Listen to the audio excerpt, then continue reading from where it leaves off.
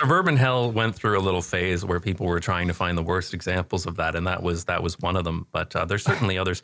That's one of the things that really frustrates me about so many suburbs is that I think actually the channel Oh the Urbanity made, I think it was them that made a video about this, that like everybody hates cars. Like even suburbanites don't like cars. They want to drive. They just don't want anyone else to drive.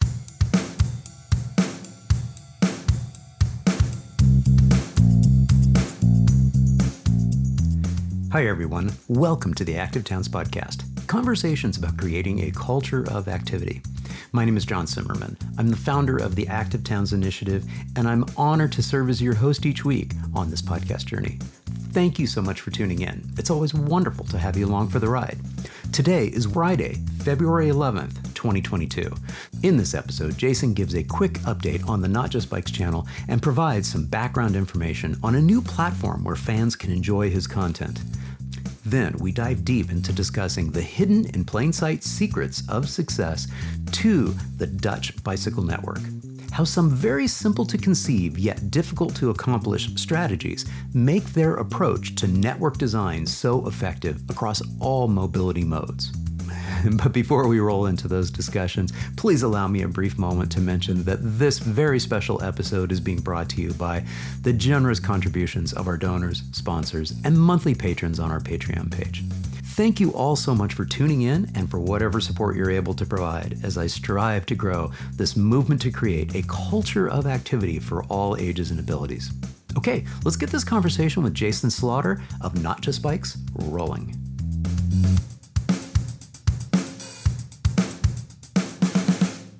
Well, it's an absolute pleasure to have you back on to the podcast. Jason Slaughter, thank you so much for joining me once again on the Active Towns Podcast.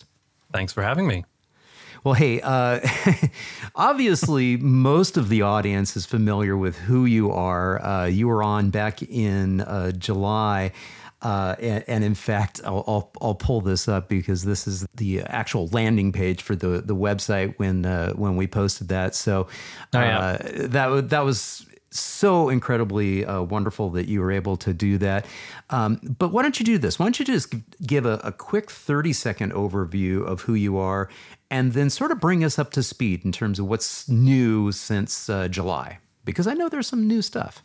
Yeah, has it been since July? It feels like it was sooner, but I guess it was about July, wasn't it? Yeah, sure. So my name is Jason Slaughter. I run a YouTube channel called Not Just Bikes, which has become unexpectedly popular. I talk about urban planning, urban design, and mobility using the Netherlands as a gold standard. So that's Not Just Bikes on YouTube. And I mean, what's new since I was last here? It's been kind of crazy with the channel. I know there's been a huge jump in subscribers. It's at 460,000 now or something like that. Lots of videos have gone over 1 million, 2 million views. I recently got my stuff up on Nebula, which is a streaming platform that's run by creators, which is really great. So a lot of my content is there ad free, and I'm going to do some Nebula originals as well, I hope. So that's pretty exciting as well. Nebula.app/notjustbikes if you're interested. Yeah, I mean, it's been really, really busy. I've been doing lots of collabs too that are going to come out soon, and I'm pretty excited about that. So, but it's actually gotten kind of crazy lately, just how busy things are with the channel. Fantastic, yeah, and I'll make sure that. Oh yes, and actually, now that I think about it, I have merch now too. Oh, you have merch? Yeah, that's right. Yeah, and I love it as I pick up my mug. Why don't you show that mug too? Yeah, sure. This is if you can't walk to a taco shop, it's time to move. Exactly. So that's merch.notjustbikes.com, but. Well, and one of them says is like a play on the taco thing. Isn't it like Nacho Bikes or something like that? Nachos Bikes, yeah. Nachos Bikes, yeah. So I got that here. There's the other side of it. Yeah. Well, you can see it there, but anyway, yeah, that's been kind of fun as well. I've got some T-shirts that are kind of tongue in cheek as well. So that's I had some people ask me about that. I always thought merch is a little bit silly, but you know what? It's kind of fun. It's if you use it as an opportunity to have some little in jokes and stuff like that, it's kind of fun. Yeah, exactly. So take a second just to talk a little bit about the Nebula platform. I poked around just a little bit on there. You had sent a very nice email out to all the Patreon supporters and indicated that supporters, friends of the Not Just Bikes channel and platform actually receive I think a 40% discount on the monthly fee. Yeah, right now it's 42%, which is kind of crazy. Yeah. So what's the background with this platform? So Nebula is actually super interesting. It's a streaming platform that was started by creators. A bunch of YouTube creators got together and decided that they wanted to make their own streaming platform, which is kind of crazy, right? Like YouTube is the platform, and there's pretty much nothing else out there anywhere near that size. But they decided to make their own. And what's really interesting about it is that it's owned and operated by the creators themselves, which makes it very creator friendly, but it also just makes it very viewer friendly as well. Like, so you've got a platform where you don't have to deal with a lot of the sort of the pain that YouTube can bring. I mean, YouTube is an amazing platform. Don't get me wrong. I mean, the number of videos and potential audience is absolutely massive, right? Like, it's estimated that 500 hours of video is uploaded to YouTube every minute, and some of it is not terrible too, right? So there's but YouTube has challenges. Like, when you're a creator, you always have to be worried about demonetization or copyright trolls or all sorts of like issues that you can have uploading your content. And my content seems to be generally okay, but if you're making, for instance, like, historical war documentaries, it's really hard to stay on the right side of YouTube because, they have a problem separating promoting violence versus talking about historical violence, for example. And there's lots of other examples as well. So Nebula is a platform that lets creators just make what they want to make without worrying about demonetization or any of the other issues that you can run into with YouTube. And the profits from the views are shared with the creators. So people can sign up to Nebula. It's very cost effective, actually, compared to other streaming services. And they can get all the videos from their favorite educational creators, like completely ad free, as well as lots of extra content as well that you won't find on YouTube for various reasons. They have even mini documentaries. Like City Beautiful has a great one called what was it called? I think it's called Planning in Ancient Rome, and it's great. It's a really great like mini documentary done by City Beautiful. It's not something that's on YouTube.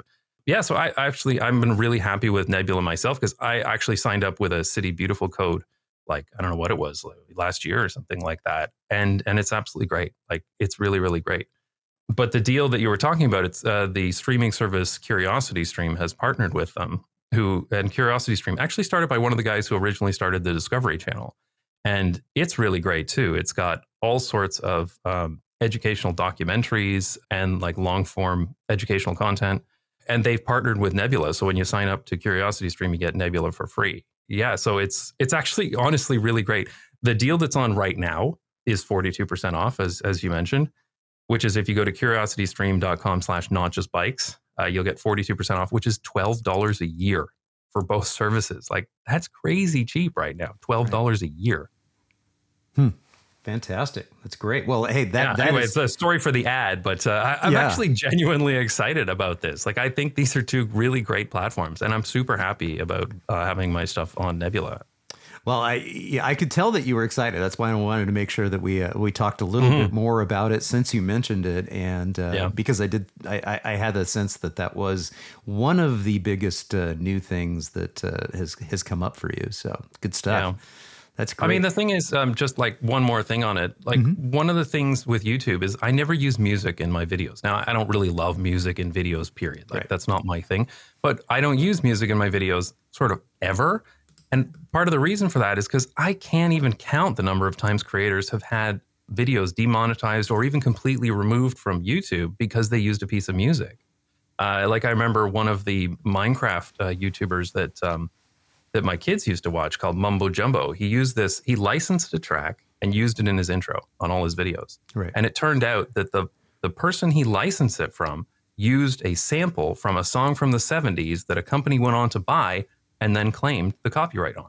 So here's the guy licensing a piece of music for his intro, paying for it, licensing it.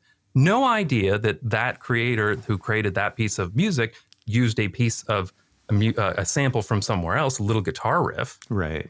And it ended up that every single one of his videos, literally thousands of videos, all were demonetized all at once. And he had to go through and manually cut out the intro of thousands of videos. Yeah. And that's the kind of thing it's just so broken that kind of thing can happen. And that's a risk that creators use. Adam Something put out a Dubai video. He used a clip from Hungary from the 60s that he didn't have properly licensed. A video with 9 million views, he had to get rid of it. Because of one 4-second clip of video. Interesting. Yeah, there you go. Well, we were going to talk deep about infrastructure.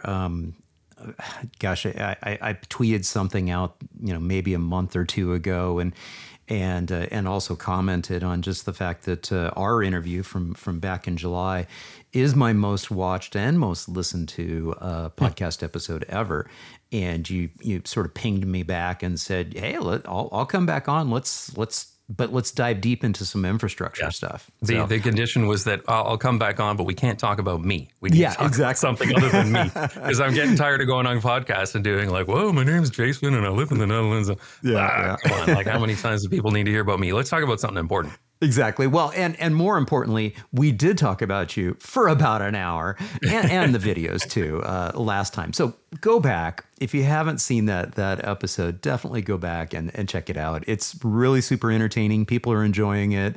It's well worth the time. So I appreciate you doing just the quick elevator pitch version of Who is Jason. And one of the things the ad in there too. What's that? You let me throw the ad in there too. And I let you throw the ad in there too. It's all good. Hey, you got to pay the bills.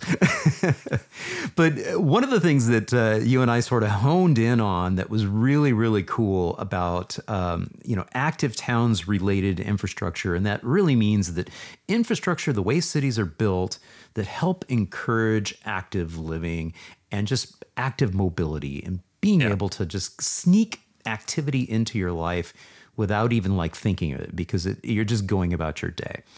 And you had mentioned this concept that the Dutch use of teasing out, the different mobility networks.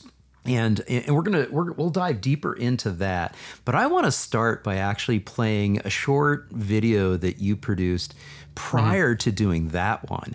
And this was really about, I think it was early on, and you wanted to capture that feeling of all of this, and it's called The Best Way to Cycle. So I've got that video queued up. We're going to pull it through. I'll play the music so we can actually hear, or not the music. I'll play the audio so we can actually, hear the narration, and so the audience can get a sense as to what's in this video, especially if they haven't seen it yet.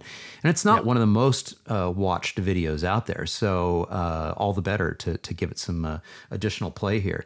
But this really sets up the next video that we'll talk into, which is really that concept of teasing out the different infrastructure, the different networks that are there. So let's pull this one up here real quick. Okay. And press play. That I want to cover on this YouTube channel. The very first thing I ever before I had an intro intro after moving here was bicycle-only roads. Because despite visiting the Netherlands a half dozen times, and of course watching lots of bicycle Dutch videos, it's shout out to Mark how great these are. Now that we've been living in Amsterdam for a while, this topic seems almost too boring to cover. I take these routes several times per week, and I've come to expect them wherever I travel. Yeah, I do take that road a lot. So for this video, I'm going to try to remember how excited I used to be before this became just another part of my everyday experience. Fish and water. I mean, seriously, isn't this great? Yes, it is. The Crow Manual refers to these as bicycle highways, but that word is almost always used to talk about national cycle routes between cities, not my copy's right behind me. So I filmed that clip of the Crow Manual backwards. I closed the book and then reversed it because it's easier to get it right. But anyway. Now, every city I've ever lived in had recreational trails or multi-use trails, but these bicycle roads are different. And these aren't like the London cycle superhighways either. which are, of course, the stupidest name for any bicycle infrastructure ever. Tell us how you really feel. Super Yeah, glad I highways still are had pretty much attitude just back the then. same as regular old Dutch cycle paths that you'll find along any major road in the Netherlands. The biggest difference is that while other cities put bicycle trails where they're easy to build, such as along a former rail line or through a park, these bicycle roads are part of a wider network and are explicitly built to connect to destinations you'd actually want to go to, such as a sports arena, a park, a school, a swimming pool, or a hospital. So I find myself using them regularly because they're the fastest and most convenient way to get to where I need to be. Mobility scooter there. Exactly. I'm going to pause just a second here. Yep. That clip that we just went through, as I was watching through this again this past week, I was like, okay, were these previously roads that had multiple types of motor vehicle traffic and then were converted? Because some of them are. You can tell when you're on some of them, and then some of them aren't necessarily. Yeah. Now it just transitioned over to, where we're in the railway corridor. So Yeah, this used to be a wider railway corridor, and there's still off to the left there. There's a historic tram that runs there on Sundays. You're right. That they were actually going to get rid of, but then people were like, "No, we love our historic tram," which is cool. Yeah. But the one before was actually in Amsterdam Zuidoost, near the Bijlmermeer. The Bijlmer is an interesting place. There's actually a 99% Invisible podcast about it that people can check out if they're interested. But that area was built that way from the start. Got it. Because they had this idea at the time that was a good idea. That wasn't being used everywhere, but they had this idea at the time that that you could build a city where the walking and cycling was on the ground, and then everything else was raised up. So there's there's a metro that's raised up above the ground. There's highways and roads raised up above the ground. So they kind of built this unbundling concept in there right from the start, which was quite progressive for the time, for sure. The name of this in Dutch is called ontvlechten, which we won't bother trying to use again, but ontvlechten is how it's said in Dutch. It doesn't really translate well. It's people translate it as unbundling or disentangling, but the idea, it's kind of like what you would do with your headphones when you pull them out of your pocket, right? That's the word that they mean, basically. But it's effectively separating and taking things and pulling them apart so that they're separate when they used to be wrapped together. Right. I'm going to press play on this again because right around the 3-minute mark is a classic quote that you have on here. So I want to make sure we hit to that. I haven't watched this video in a while. Wherever possible. That means they're at least 2 meters wide in each direction, with smooth red asphalt and without any barriers or sharp turns. This makes them extremely safe, even by Dutch standards. They even take into consideration breaking the wind so that it doesn't get too windy along the route. It doesn't get any better than this for cycling. That is true. This kind of network totally changed cycling for me. I've never considered myself much of a cyclist. I prefer trams and trains. I've ridden bicycles in many of the places I've lived, but I never really enjoyed it very much. Yeah. I mean, I hated I like this the intersection. exercise, sure, but I generally did it because it was faster than the painfully slow public transportation that was always stuck in traffic. When I ride a bicycle in Amsterdam, it's still because it's the fastest way to get around. But when I'm on a bicycle road, I actually enjoy it. I never realized how much of my time cycling was spent worrying about cars. Even if you're in a protected bicycle lane, there are still side streets, driveways, parked vans, and junctions. But on a bicycle road, you can quickly and easily get from point A to point B and never cross paths with a car. So I wanted to pause on that because I thought that was a very, very important thing that you brought up is, and that was actually a Dutch example of a protected bikeway. But to your point, there's lots and lots of driveways. There's lots of delivery vehicles. There's lots of things happening.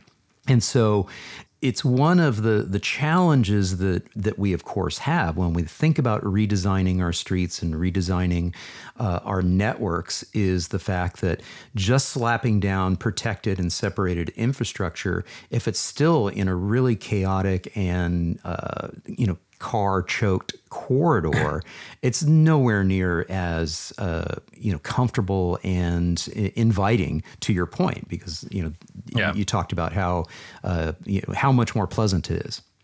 Yeah. So the thing that the Dutch realized when they started building proper infrastructure was that the best thing to do was to separate what they called fast traffic and slow traffic. And separating traffic by speed is a major part of their road safety plans. And of course, bicycles, considered slow traffic.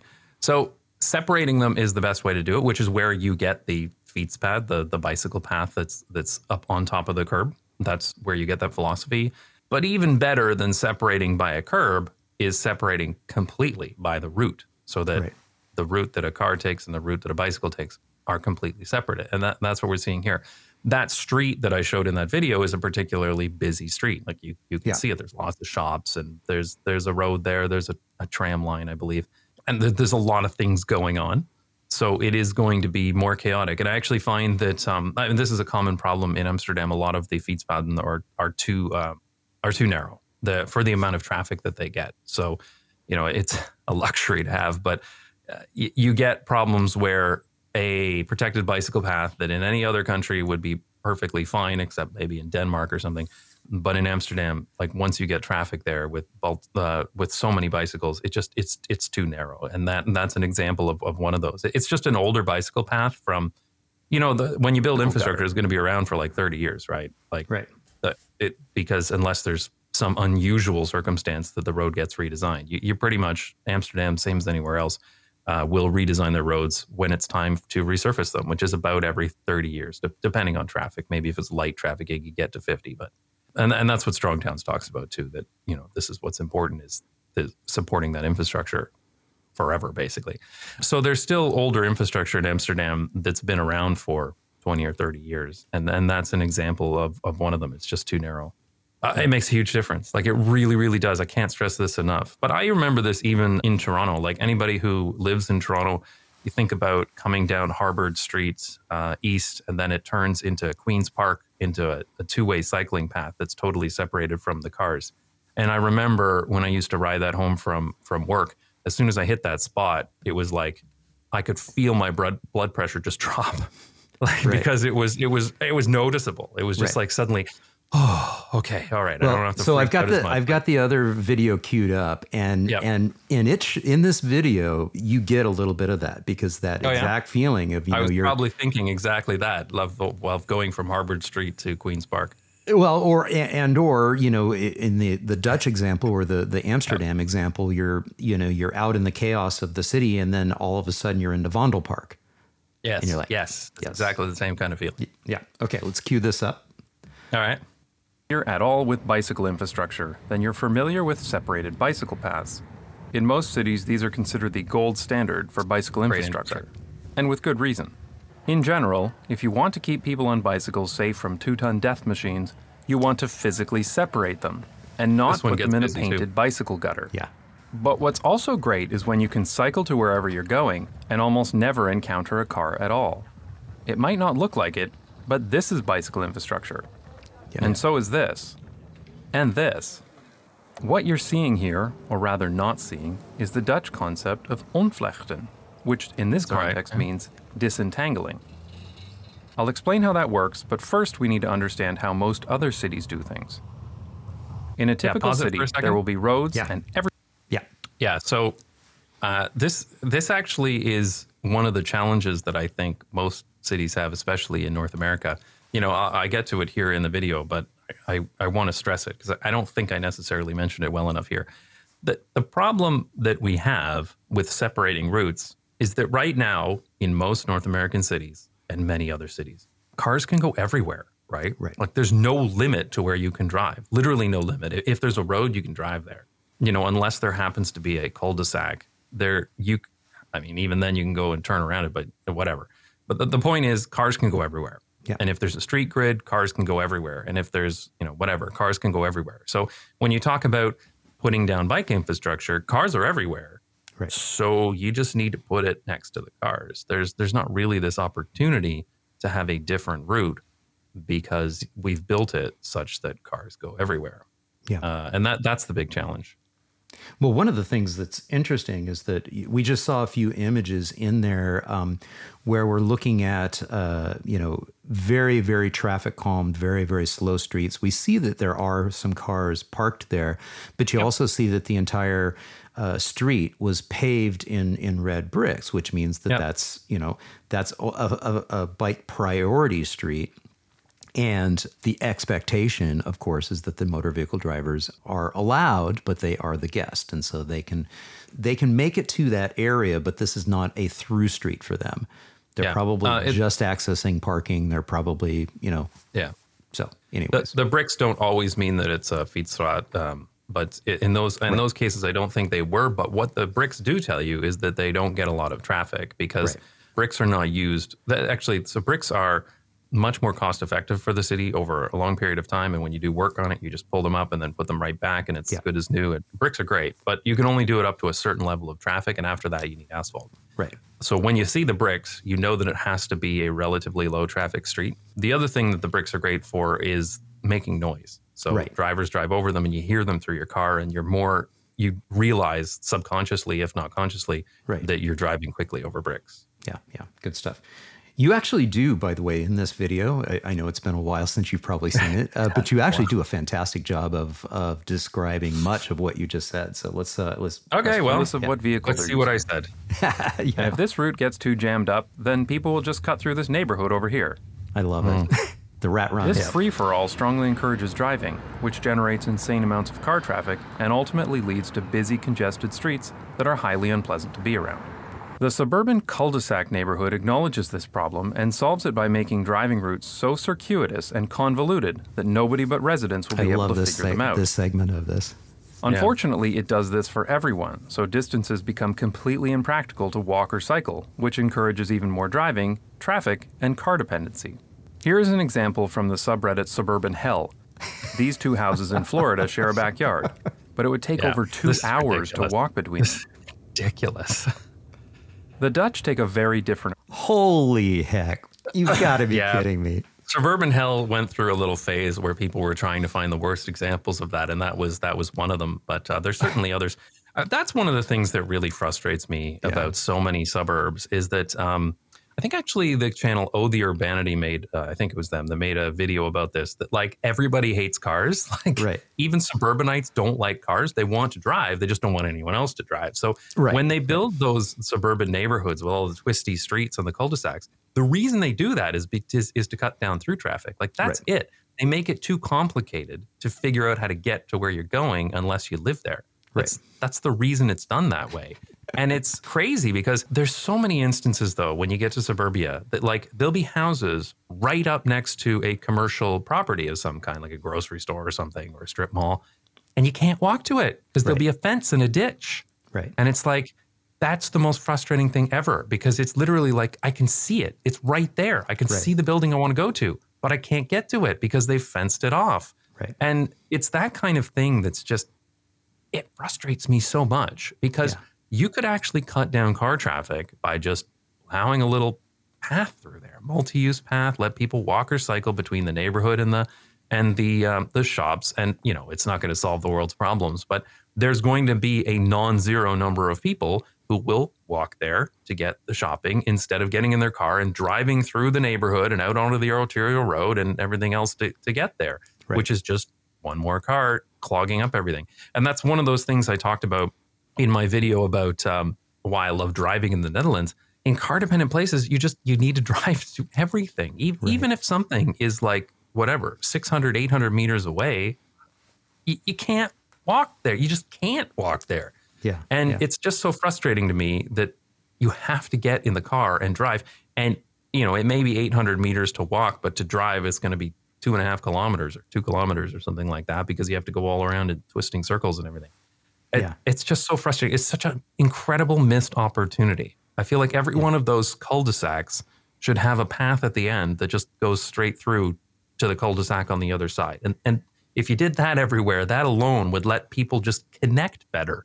But yeah, it's frustrating.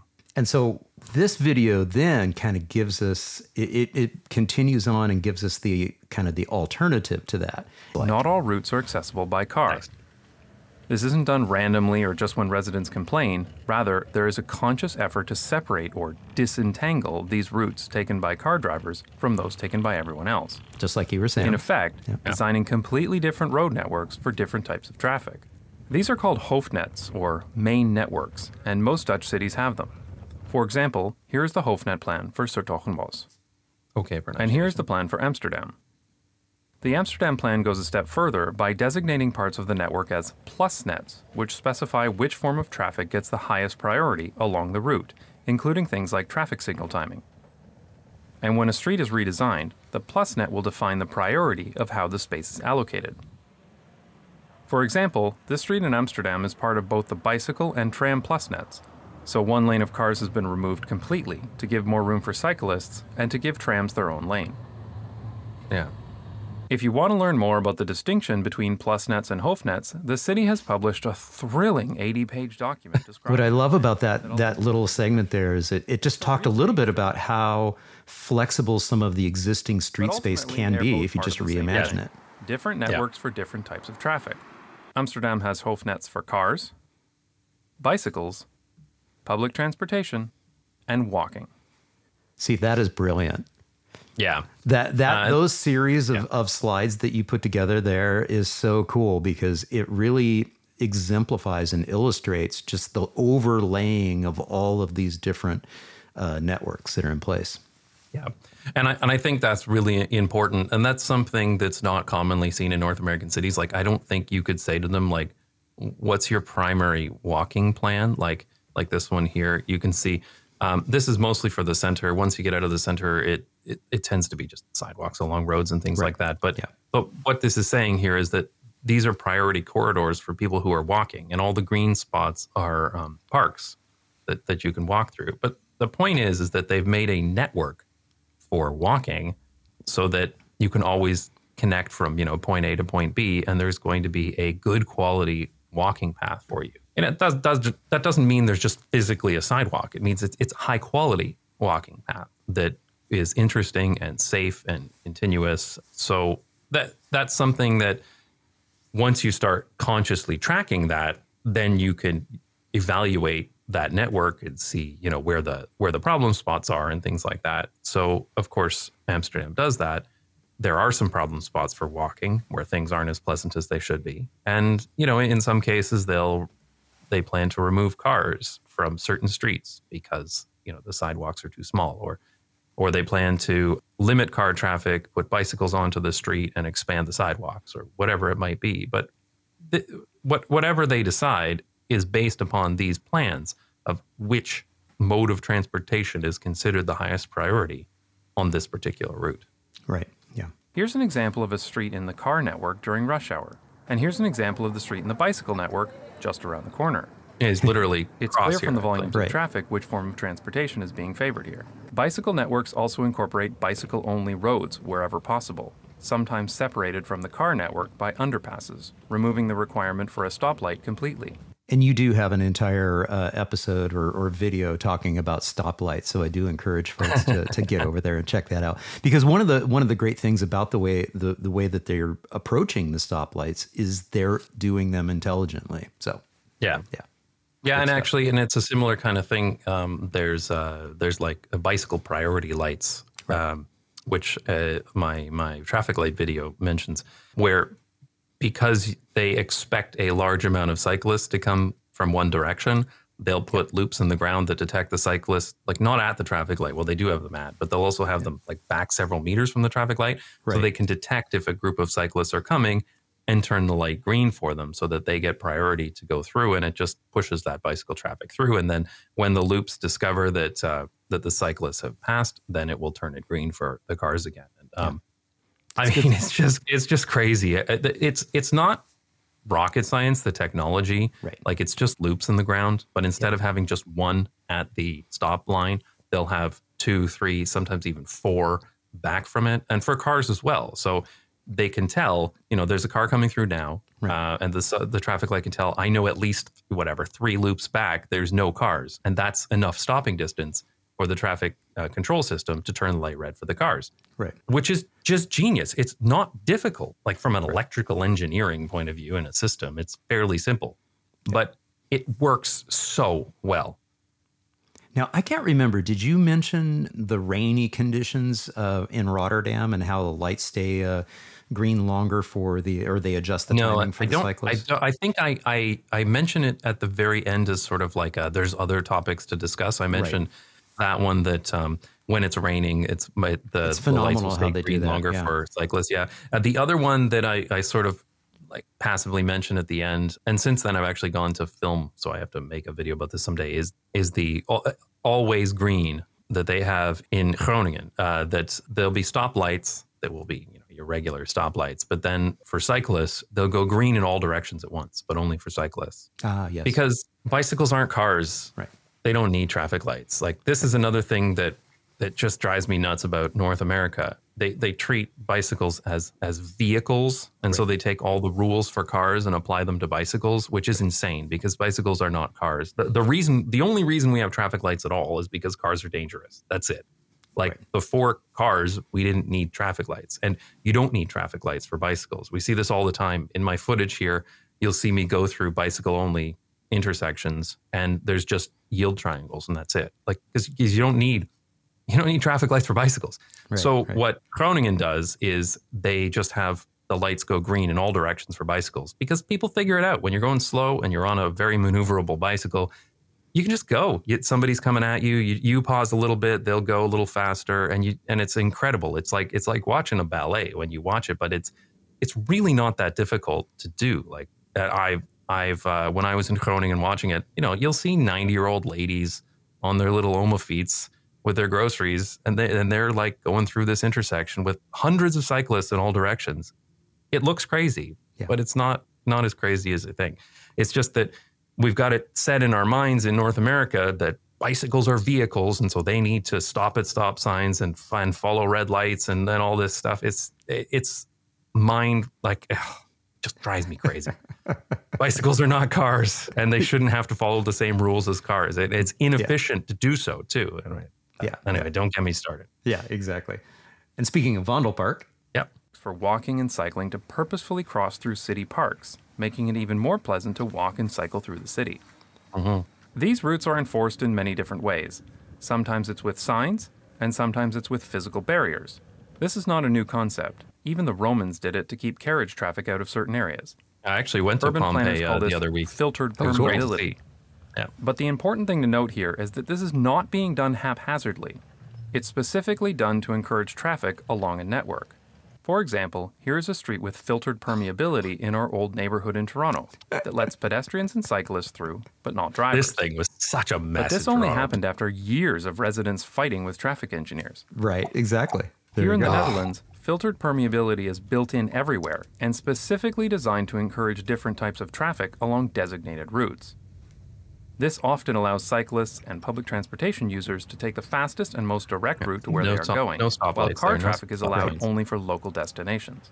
And before we go into this, is the map obviously of the route of you getting up to your place where you had a contract and you were heading up there.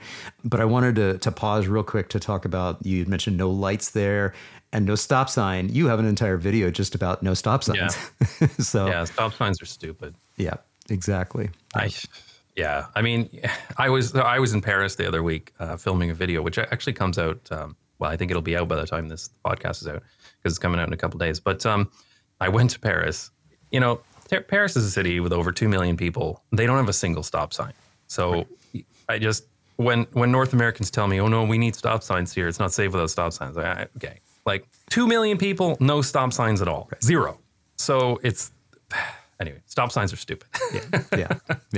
And who knows? We might get into a place where we can talk about the traffic calming, because part of the reason why so many cities can get away with not having stop signs and not having signalized intersections is they really do a good job at traffic calming, and so the fact that the motor vehicles just aren't simply traveling at those types of dangerous speeds. So yeah. There's a lot of stuff that you can do. Okay, let's roll this because we're going to talk about your little commute that you did for a while. Oh, yeah.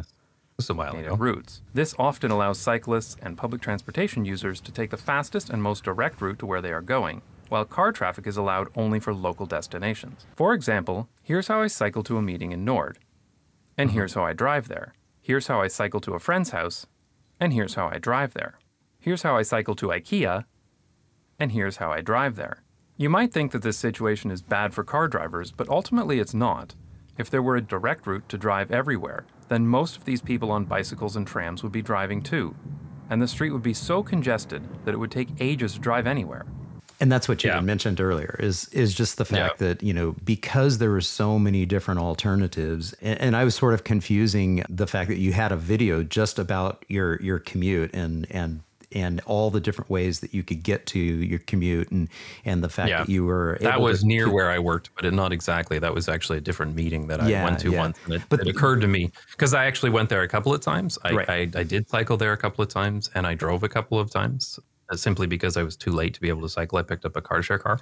And that's the route that I really thought, like, wow, I'm taking a totally different route to this place, like completely different. And the driving route was great. It's along a really nice highway, some great condition, great quality roads. The bicycle route was great too. Yeah. Well, what's great about this series is that it was like everyday kind of trips, you know, or you know, being able to go to this destination, et cetera. And this is how I would go if I drove, and this is how I would go by bike. And it reinforces, you know, what you were talking about in terms of having those separate routes. But the other thing that became quite obvious about it is that it was clear that the prioritization is leaning towards a more direct route for the people on bikes. Yeah. So, I mean, I think this is what I'm going to talk about right here in this video as soon as you play it. But I've talked about this before in my videos. There really aren't that many car people, bike people, train people, unicycle people, whatever. Most people really don't care.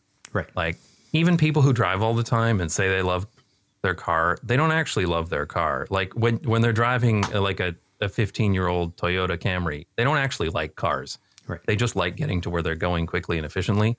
And people will take the route that's quick and efficient. The vast majority of people, there's some people who are going to cycle no matter what. There's some people who are going to drive no matter what. But they're actually in the minority. I firmly believe this after visiting so many places in the world. Like when you go to Tokyo, there's a hell of a lot of people that take the train. Right. And it's not because they love trains. They're not a bunch of foamers. You know, like they want to just get to where they're going quickly and efficiently. And the city has been built such that the fastest way to get there is the train. And the same thing in Amsterdam. Like when people are riding these like 70-year-old beat up Omafeets with the paint chipping off of it, they don't like bicycles. They don't give a crap about bicycles. They may say they like their bicycle, but they don't actually mean they like their bicycle. They like the fact that their bicycle gets them to where they're going quickly and efficiently. Yeah. And this is where it's up to the city to decide, what are you going to make the quick and easy way? Like, are you going to make it transit? Are you going to make it cycling? Or are you going to make it driving? And in North America, that answer is almost always universally, you're going to make it easier to drive. Right. When cars can go everywhere and cars can take the direct route everywhere, why wouldn't you drive? Especially if parking is free. That's like literally the only metric that stops people from driving in North America most of the time. Either crippling congestion, I guess, is the other one, but it's parking. If parking is free and available, I mean, you'd kind of be stupid not to drive, right? Right. But when parking is rare, expensive, or there's lots of congestion, then people say, you know what, it's faster for me to ride a bike than to drive. And that was the case for me in Toronto, for instance. You know, I worked in downtown Toronto and I could drive to work.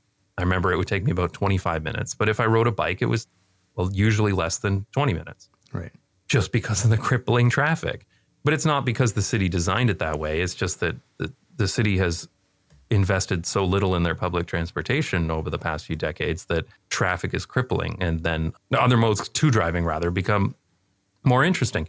And the thing is, here in the Netherlands, they don't let the crippling traffic, well, they used to, as you can see in this photo. Yeah, I mean, that's they don't why let it's the great crippling that we paused traffic be on the this. thing. Yeah.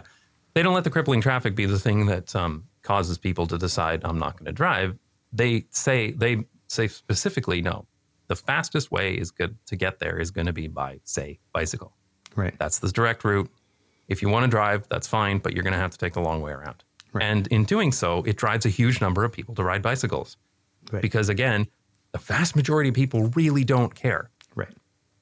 Yeah, yeah. And I appreciate and I'm glad that you reinforced that this isn't about quote unquote bike people or train people. I am not a bike person. People are just, yeah, exactly. I mean, this is just a pragmatic decision. You know, it's like, hey, this is the easiest, most comfortable, most pragmatic way of getting from point A to point B. And it's just a bonus that, you know, it's a little bit more enjoyable too. So there you go. Yeah.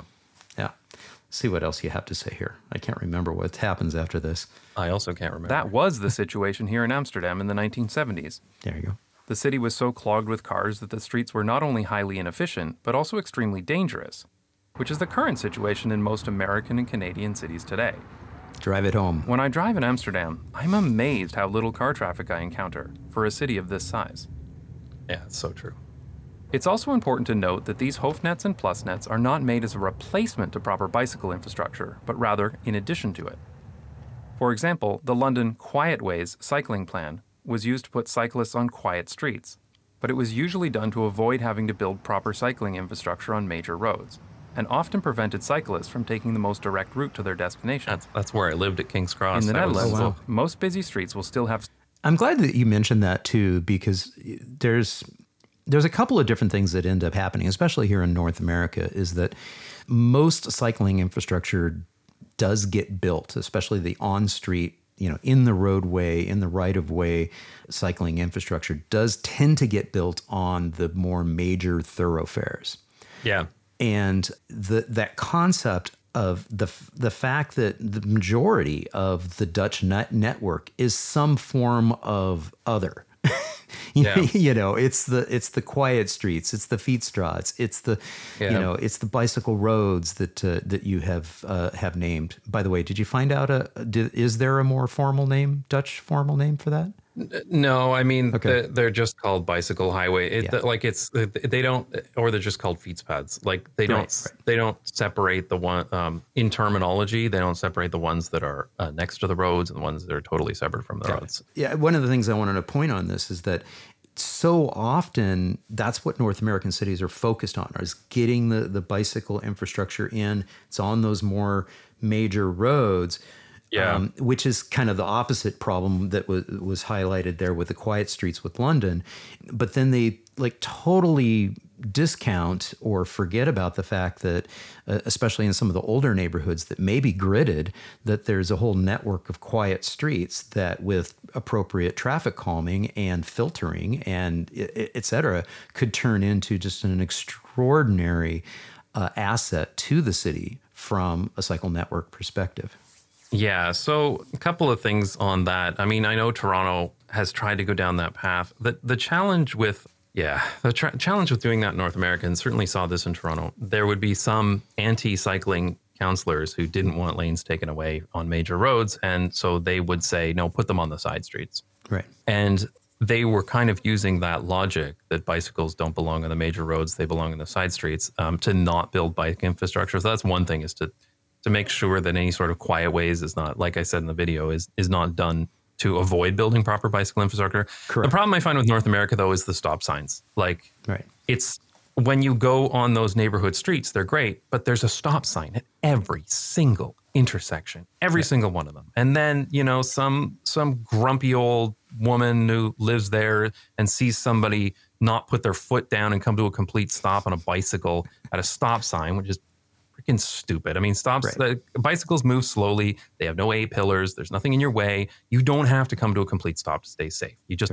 don't blow through it at 50 kilometers an hour on your road bike. But people on bicycles shouldn't need to stop at stop signs. But and what we're seeing now, you know, across many states, is the fact that they're making that legal. They're going through that process of treating stop signs as yields and treating stop lights as stop signs.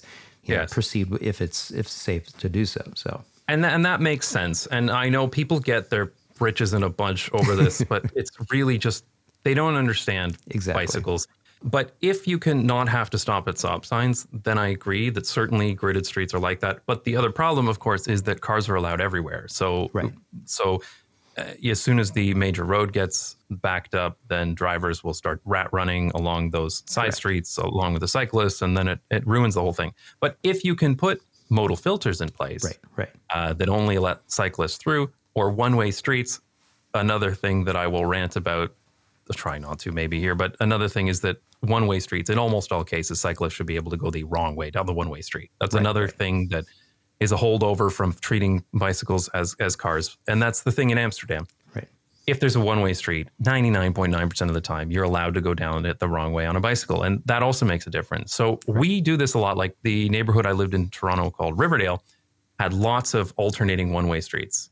They were older streets. They weren't meant for the amount of traffic. So they do them one way just because two-way would just not be possible with the amount of parked cars and cars going. So it'll be, one way this way, one way that way, and one way this way, one way that way, which is fine. And that also provides some traffic calming, and it prevents rat running, especially when one-way streets sort of meet up with one another and you can't keep going. That's great. But they need to let cyclists go the wrong way down the one-way street in all cases, not just sometimes when they put a contraflow, in all cases. Then you can have a really great network through the one-way streets. And in the case of a place like Riverdale, it's already, this is what's so frustrating about it. It's already almost there with this onvlechten concept in the Netherlands, almost there. Because if you are driving in Riverdale, you usually have to take your one-way street directly out to your closest arterial road and then go around. So if you need to go on the opposite side, then you need to drive out to the arterial road and drive around. If they just let cyclists go the wrong way down one-way streets, you'd have it. Yeah. You'd have it right there. Suddenly, like kids going to school, people going to the grocery store, whatever, they're going to start cycling because now that's faster. If they, where I lived over on the west side of Riverdale, if I wanted to get over to the No Frills grocery store on the other side, I, on a bicycle, I have to go the same way as I would drive, which is stupid as hell because it's right there if I could just go the wrong way down a one-way street. And so sometimes, of course, I would. Yeah. And then you get people who all get upset about it. Oh my God, these bloody cyclists. And it's just so counterproductive because with just a few small changes, some of these neighborhoods could be so much more appealing for cycling. And people will do it if it's faster and more convenient. A non-trivial number of people, not everyone, but a non-trivial number of people will do it. And that's the beauty too of the the traffic calming is everywhere video that you have, and I encourage folks. I'll make sure I have a link to that in the video description for this, and also in the show notes for the podcast. Is that concept? No, you for those of you who are typing that nasty gram comment right now about what are you trying to do? Kill people with cyclists going the wrong way on a one-way street. We're talking about traffic calmed environments, folks. We're not talking about 30, 40 miles per hour, sending a cyclist down. These are slower streets, than what we're used to typically in North America. So like 30 kilometer per hour streets, I think that's 20 mile per hour. 17. With very limited car traffic, cut off to cars. And that's the filters traffic, that we were talking about earlier. Yeah, exactly. All right, well, let's bring this home here. Separated bicycle path, even on routes designed for cars, unless the street is very old and hasn't been redesigned in the last 30 or 40 years. There you go. This is a 90s street. This was acceptable in the 90s. I was absolutely amazed when I discovered these maps because it totally changed the way I looked at cycling in cities in the Netherlands. These routes mean that cycling in Dutch cities can be very relaxing and extremely safe, even on streets that look like they have no bicycle infrastructure. Because you can ride through the streets of a bicycle hoofnet and hardly ever cross paths with a car at all. And see that 30 kilometer. Thanks to the invisible bicycle infrastructure the Dutch planners use to ensure that their streets are as pleasant and efficient as possible. Another one there over the intersection. I'd like to take this opportunity to thank my supporters on Patreon. Wow, I had no patrons documents from back then. Yes, I know. I just approved the Patreon page for my next video coming out this week, and the train patrons are the whole page. Like we couldn't fit more than train patrons on it. Oh my God, it's crazy. I think I'm up to, I don't know what it is, thousands. Yeah. Well, Active Towns is a proud supporter of not just Bikes on Patreon, and I encourage everybody in my audience not only become a patron of Active Towns, but also Not Just Bikes. Jason, you're doing such amazing work, and I really do appreciate that you're keeping the stoke, you're keeping it going, you keep producing great stuff. Gosh, amazing videos just recently out, including the train plane video that came out. Yeah, the Italian trains. Wow, they're great high-speed trains. Man, I love those trains. Yeah, it's good stuff. And true to the name of your channel and the name of your content that you produce, it's Not Just Bikes. So folks, if you haven't gone over there, please do check it out. It's a lot of really, really fun stuff. Jason, is there anything that we haven't talked about that you want to make sure that you leave the audience with here today? No, I mean, there was actually just one little thing I was thinking about while watching that video, is that when I use Google Maps directions in Amsterdam, they're perfectly fine. But you can tell they're designed by Americans, like the routing and everything, because what it does is it takes me out of my neighborhood. It doesn't know I can go the wrong way down a one-way street.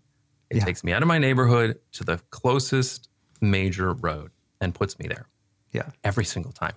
And it's always the wrong way to go. Almost always. Not always, but almost always. Because it doesn't know I can go down the wrong way down one-way streets. And it doesn't know that it's better to be cycling on these side streets than it is on the main roads. Because you'll notice in Google Maps, if it's a very American concept, that there's like a solid green line for the arterial roads and a dotted line for the this is a bicycle recommended route or something like that.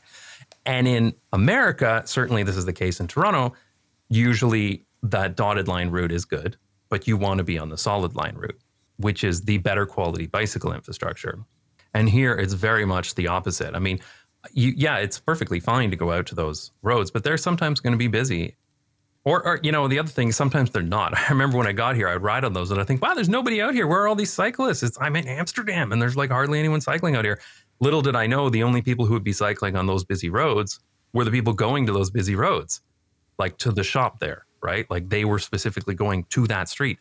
As soon as I found these maps of the Hoofdnet stuff, one street over, there's 10 times as many bicyclists there. Right. And I'm like, oh, here's everybody, because they know, either through looking at the maps or more likely just by learning it over time, that this is the better route to take. And one of the big differences is that when you're on those major roads, you're with the cars, which is fine. You're separated. Right. But you hit every single stoplight because they have all the stoplights for cars, right? So you can take a route and you're going to hit every light that a car is going to hit, every single one of them. And it's so frustrating. Whereas if you're 1-2 blocks over where you're supposed to be, then there's no traffic lights at all. There's none. And so there's some routes that it's also funny, your brain kind of thinks about cities differently. In North America, my brain was fixed on a grid and I was thinking, okay, I can go this way and then turn left. But if I want, I can turn left first and then turn right and I'll get to the same spot. You can't do that here because the streets aren't a grid. But you start to think in terms of landmarks. Like I know the efficient way to get from this landmark to that landmark. And it's through this winding set of streets or, whatever. It's basically those Hoofdnet roads. And you start to think about it that way. Like, okay, I know the closest landmark I know is over here. So I'm just going to pop over to there however I can. And then once I'm there, I know how to get from that landmark to this other landmark near my destination. And that's how I mentally think about it now. Right. But I've got some of these routes in my head where I can go 2, 3, 4, 5 kilometers and never hit a single traffic light or stop sign. Right. And what a difference that makes for cycling. Like it really, really does. When I drive, I have to go to every single stoplight. But when I'm on a bike, stoplights and stop signs aren't necessary for bicycles, and they design it that way. So once you start getting this concept that bicycles can take these different routes, you can also do, as Amsterdam has done, prioritize those routes to have absolutely nothing to ever stop you. Like, unless you happen to get to an intersection where you're going to have to pause for a moment because another bike's coming, or maybe you're crossing a car route, you just go. And to be able to cycle for like literally half an hour and never stop is unreal. And I'm not talking about like out in the country somewhere on a mountain bike trail. I'm talking about in the city. It makes just such a difference. It's really incredible. Well, one of the things that I absolutely adore about riding in the Netherlands is also their strategic use of roundabouts. And I know that was one of the topics that I had pitched to you to talk a little more deeply about. Notice how we didn't get to that. But yeah, maybe next time. Maybe next time. But I mean, it's just, it's so, because so often when you are at one of these ridiculous, signalized intersections and you're sitting there and the bikes are piling up and you're like, if this were a roundabout, we would be through here already. Yeah. And there's several different treatments for those listening in and watching this video. We're not talking about a typical North American roundabout. And we're not talking about the massive, traffic circle things that are that you've seen, videos of the insanity of multi-lane traffic circle things. These are very, very well thought out Dutch roundabout designs. Many of them are bike and pedestrian priority facilities. And when you're looking at it from above, the bicycle infrastructure and facility, since the cycle paths are oftentimes completely removed from the roadway or the road itself, it looks more like it's a square from a cycle perspective in many cases, not always, but really truly phenomenal how well that system works. And so I know that I will eventually dive deeper into that, but your 30-second reflection of what it's been like for you to hit some of the roundabouts that you hit, at least on a regular basis. Yeah, where I live, there aren't a huge number of roundabouts, but I do sometimes get out to New Vest, especially I used to take my son out there to go to swimming lessons. You did? Didn't you do a live thing of hitting a bunch of roundabouts? I did, actually. I did on NJB Live. So anybody listening who wants to see my live stream channel, I do live streaming from a bicycle. It's called NJB, as in Not Just Bikes, NJB Live on YouTube, and Not Just Bikes on Twitch. Yeah, I did do one with roundabouts in Amstelveen. I guess I go out to Amstelveen every few weeks too. I do get around with some roundabouts. Now that I think about it, I do actually. At least once a week, I ride in some of the areas with roundabouts. And I mean, they're really, really easy. They almost always have bicycle priority. And, you got to be careful with a roundabout that the drivers are paying attention. But in general, it's really, really easy. And this is a whole other topic unto itself. But the short bit is that on roundabouts, bicycle infrastructure is set back a little ways from the exit. So there's enough room for a car to exit the roundabout and wait there before the Fietspad. And that's what makes the big difference, because drivers in roundabouts have to pay attention to there's a lot of moving parts, right? Like you're exiting, you have to make sure someone else is not coming in. The cars in different directions. It's slow speeds, but there is still a lot going on with the roundabout. The idea that you can exit the roundabout and stop and then look for the cyclists makes a huge difference, because as a driver, you concentrate on, I'm in the roundabout, I have to watch for the other cars. I exit the roundabout, then I can look for the bikes. So it's like, I'm done looking for the cars. Now I look for the bikes and pedestrians, who are the pedestrian zebra crossing is right after the Fietspad. So it really makes a huge difference, because there's the cars spinning around the roundabouts, but then they'll slow down as they exit. And that's right when you're coming up with a bicycle. So there's lots of time for people to react, and it's just not scary at all. And what's great about that live that you did is that you were able to see some of the different types, some of the older ones and some of the, and then some of the newer, more improved ones. And so one of the great things about the Dutch is that they're always trying to fine tune their infrastructure and trying to find the safest, most efficient way of putting everything together. And that's a good example of that. Yeah, absolutely. I mean, it is improving all the time, and you see it when you ride, especially in Amsterdam. Like I mentioned it earlier in this, you'll see sometimes some streets that maybe aren't the best infrastructure because they're 30 years old. And I know some people knock Amsterdam for being inconsistent, but it's not. Yeah, they can sometimes be a little bit inconsistent, but it's improving. So I don't mind that kind of inconsistency when it's improving. It's not like in North America where it's inconsistent because they're like, oh, geez, we don't want to take away space for parking, so let's just make a crappy bike lane here. Like, that's bad inconsistency. Right. Good inconsistency is we did this kind of thing, it was okay, but now we could do it better. So the next road over is going to be better. I mean, that's the kind of inconsistency you want, right? Yeah. And it does mean, because roads only get upgraded every 30 years or so, it does mean that there can be non-optimal designs kicking around for 30 years. But at least I know that when there's construction, when the road gets resurfaced, I know it's going to come back better than before. And that's good. Good stuff. Good stuff. Jason, thank you so much for joining me once again on the Active Towns podcast. Thank you. It's been good to talk to you. Thank you all so very much for your support and for tuning in. Until next time, this is John signing off by wishing you much activity, health, and happiness. Cheers.